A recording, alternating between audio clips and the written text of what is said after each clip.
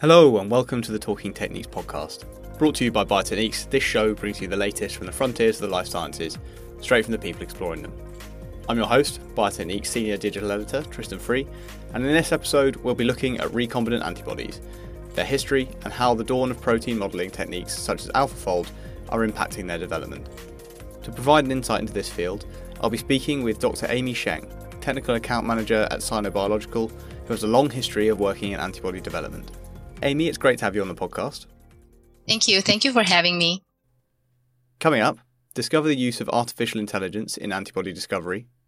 Nowadays, using deep learning, we can predict how the amino acid can affect the structure of the antibodies and the residue interactions. Find out how monoclonal antibodies have been utilized throughout the COVID-19 pandemic. So far, there have been 5 monoclonal antibody therapies received the emergency use authorization from FDA to treat the mild to moderate COVID-19. And how we may overcome challenges in their production and upscaling. So one solution is to use the naive library to avoid the lengthy time-consuming animal immunization, or to wait for a patient to recover and then get the sequence. So we've kind of discussed recombinant antibodies previously on the podcast, but firstly, Amy, could you give a brief explanation of what recombinant antibodies are and what they're used for? Sure. Recombinant antibodies are monoclonal antibodies produced by recombinant technologies.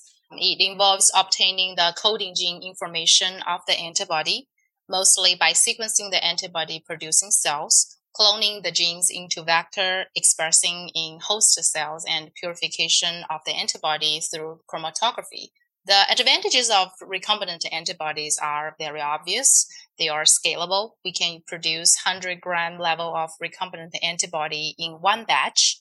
It is animal-free. We can use it just cells and serum-free culture media. So the whole process, there is no animal product involved.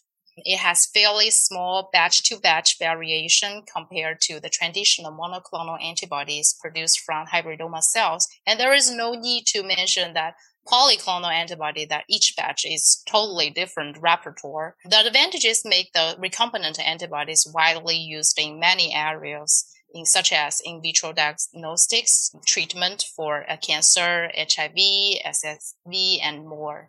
Excellent. And how were these antibodies first developed way back in the day? So talking about the development of recombinant antibody, we need to go back to the development of traditional mono antibody. The old traditional mouse monoclonal antibody is from hybridoma cells, generated from a fusion experiments of antibody-producing B cells of immunized animal with immortal melanoma cells. So theoretically, you can grow these hybridoma cells forever and obtain endless monoclonal antibodies. However, there is always a gap between the theory and reality, so the hybridoma cells has its own limitations. Therefore, the technology of recombinant antibody emerged, and it goes back to 1984 when Dr. Morrison and Dr. Neuberger cloned the Ig fragments from the mouse hybridoma cells and expressed the antibody without hybridoma cells. So after that, scientists have expressed recombinant antibodies in various systems such as E. coli,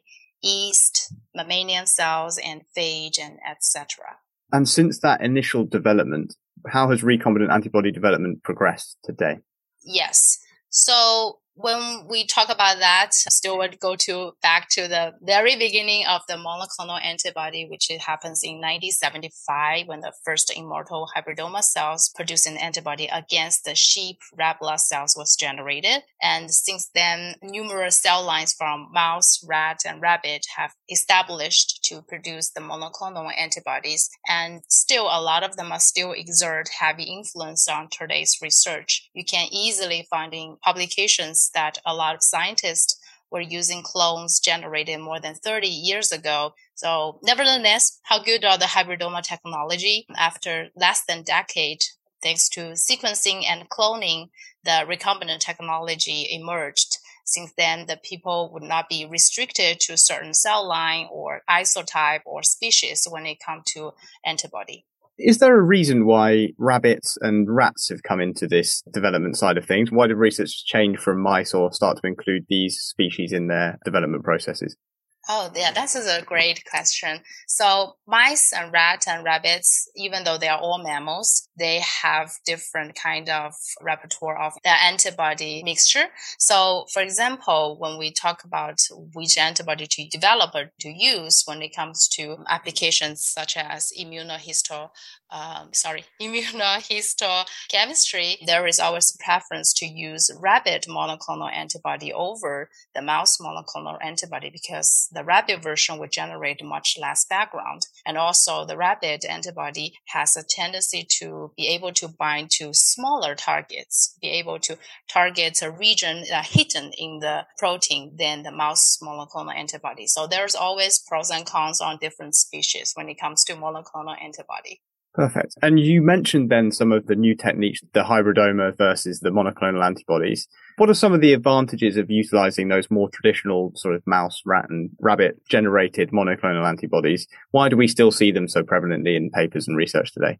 The advantages of using more traditional monoclonal antibodies developed from hybridomas are the first, that they are well established. Since the history of the hybridoma is longer than the recombinant antibodies, there are a lot of fully established panel for in vitro diagnostic tests use the traditional clones. People just do not change because it would cost a lot of time and effort to modify the panel to optimize the experiment. Second is the expression system. Hybridoma is fairly stable and straightforward. When it comes to recombinant antibodies, there are lots of attributes, such as expression cell line, if it's expressed from eukaryotes or prokaryotes, or if it is post-translational modified or not. So all of them would affect the function of the antibody, even though the sequences are exactly the same. But the traditional monoclonal antibody from the hybridoma is pretty straightforward. As long as they are from the same clone, they would very likely behave the same no matter what company provides them. Okay, so would you be going to use those recombinant antibodies more in very specialist or very specific applications and techniques as opposed to the monoclonal? Yes, they definitely dominate the different areas. When it comes to the flow cytometry in vitro diagnostic, I think the traditional clones dominate. But it comes to therapeutics, definitely the recombinant antibody will take the most dominant role because the scalability, they can be produced in grams level without involving of the animal products. So currently the industry would prefer to use recombinant antibodies for large scale production, for treatment, stuff like that. Is there also a case that in terms of recombinant being used more for therapeutic side, is that they're more likely to be accepted when used actually in sort of living human tissue as opposed to the monoclonal being used in more the research methods and that side of things? Yes, for anything that goes into human, there cannot be animal product involved. You cannot use a mouse and hybridoma cells and then culture in bovine serum, stuff like that. So definitely for anything that gets into human body for the clinical or preclinical research, people would prefer to use recombinant antibodies. Excellent. Which applications do these more traditional methods lead themselves to or lend themselves to more practically than others? Also thinking between that difference between the rat generated, the mouse generated, and the rabbit generated as well. Are you talking about comparing the difference between the traditional monoclonal antibody or recombinant antibody? The recombinant, we can also graft the antibody and make it into like with a rabbit source, mouse source, and human source. So from the species-wise, when it comes to recombinant antibody, it really does not matter that much. The only thing to keep in mind is that for human injection or animal model study, it's better to stick with the model organism for the antibody. So if we're going to inject an antibody into a monkey for preclinical test, then we need to make recombinant antibody has a monkey FC. So that's something to keep in mind. But other than that, for the recombinant antibody, there is no restriction to what species we can use. Actually, we are able to produce a variety of antibody species, non-human species, including sheep, goat, rabbit, even fish. So, yeah. Okay, fantastic. And how have AI systems like AlphaFold sort of impacted the development of these recombinant antibodies? So AI system has definitely opened another avenue for antibody development. So previously we heavily depended on what will come out from immunization, and there is very limited space for optimization on the sequences. So nowadays, using deep learning, we can predict how the amino acid can affect the structure of the antibodies and the residue interactions. I myself have no computer science or background, but as a biologist, we always say you can never predict biology. But now when I read the papers of AI systems, such as the DeepApp or App Body Builder, the logic is very straightforward and the results are very solid and convincing. So they start with the heavy and light chain sequences as input. Some may need the antigen information, but some may just skip that. Then antibody structures, particularly the variable regions, are modeled into, and inter-residue geometries are predicted. Then mutations are introduced into model to predict how they would affect the structure and antibody-antigen interaction. In the end, with the help of high-throughput production and screening, the beneficial mutations can be realized and selected out to improve the binding affinity of antibodies. Currently, many mature platforms for antibody design have been made available, and computation results can be out within 1 or 2 weeks. Plus the turnaround time for high throughput production for antibodies, we can obtain an optimized antibody within a month. So this drastically reduced the time and the cost for antibody engineering, especially when the virus is rapidly mutating and spreading. AI can help design cross-binding antibodies, and it can further learn and potentially predict the hidden pattern of the antigen, such as a virus, how it evolved, and design the antibody against a future virus. So in terms of helping for pandemic preparedness and new outbreaks that may occur, that kind of AI tools are going to be really, really valuable in that area. Yes, definitely. Yeah. And how have developments in antibody production and recombinant antibody production also assisted in our capability to update and create antibodies to adapt to these new and kind of evolving viruses?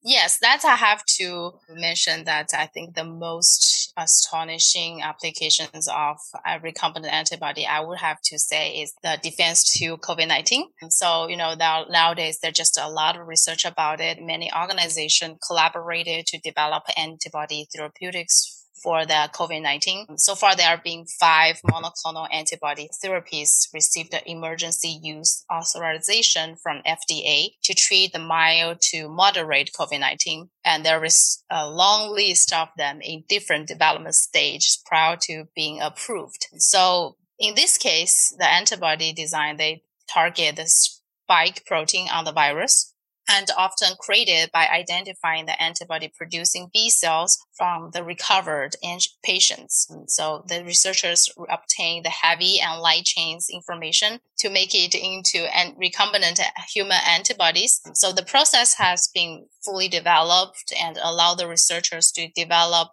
neutralizing antibody drugs and allow the society to respond to this ever-mutating COVID virus with extremely high efficiency.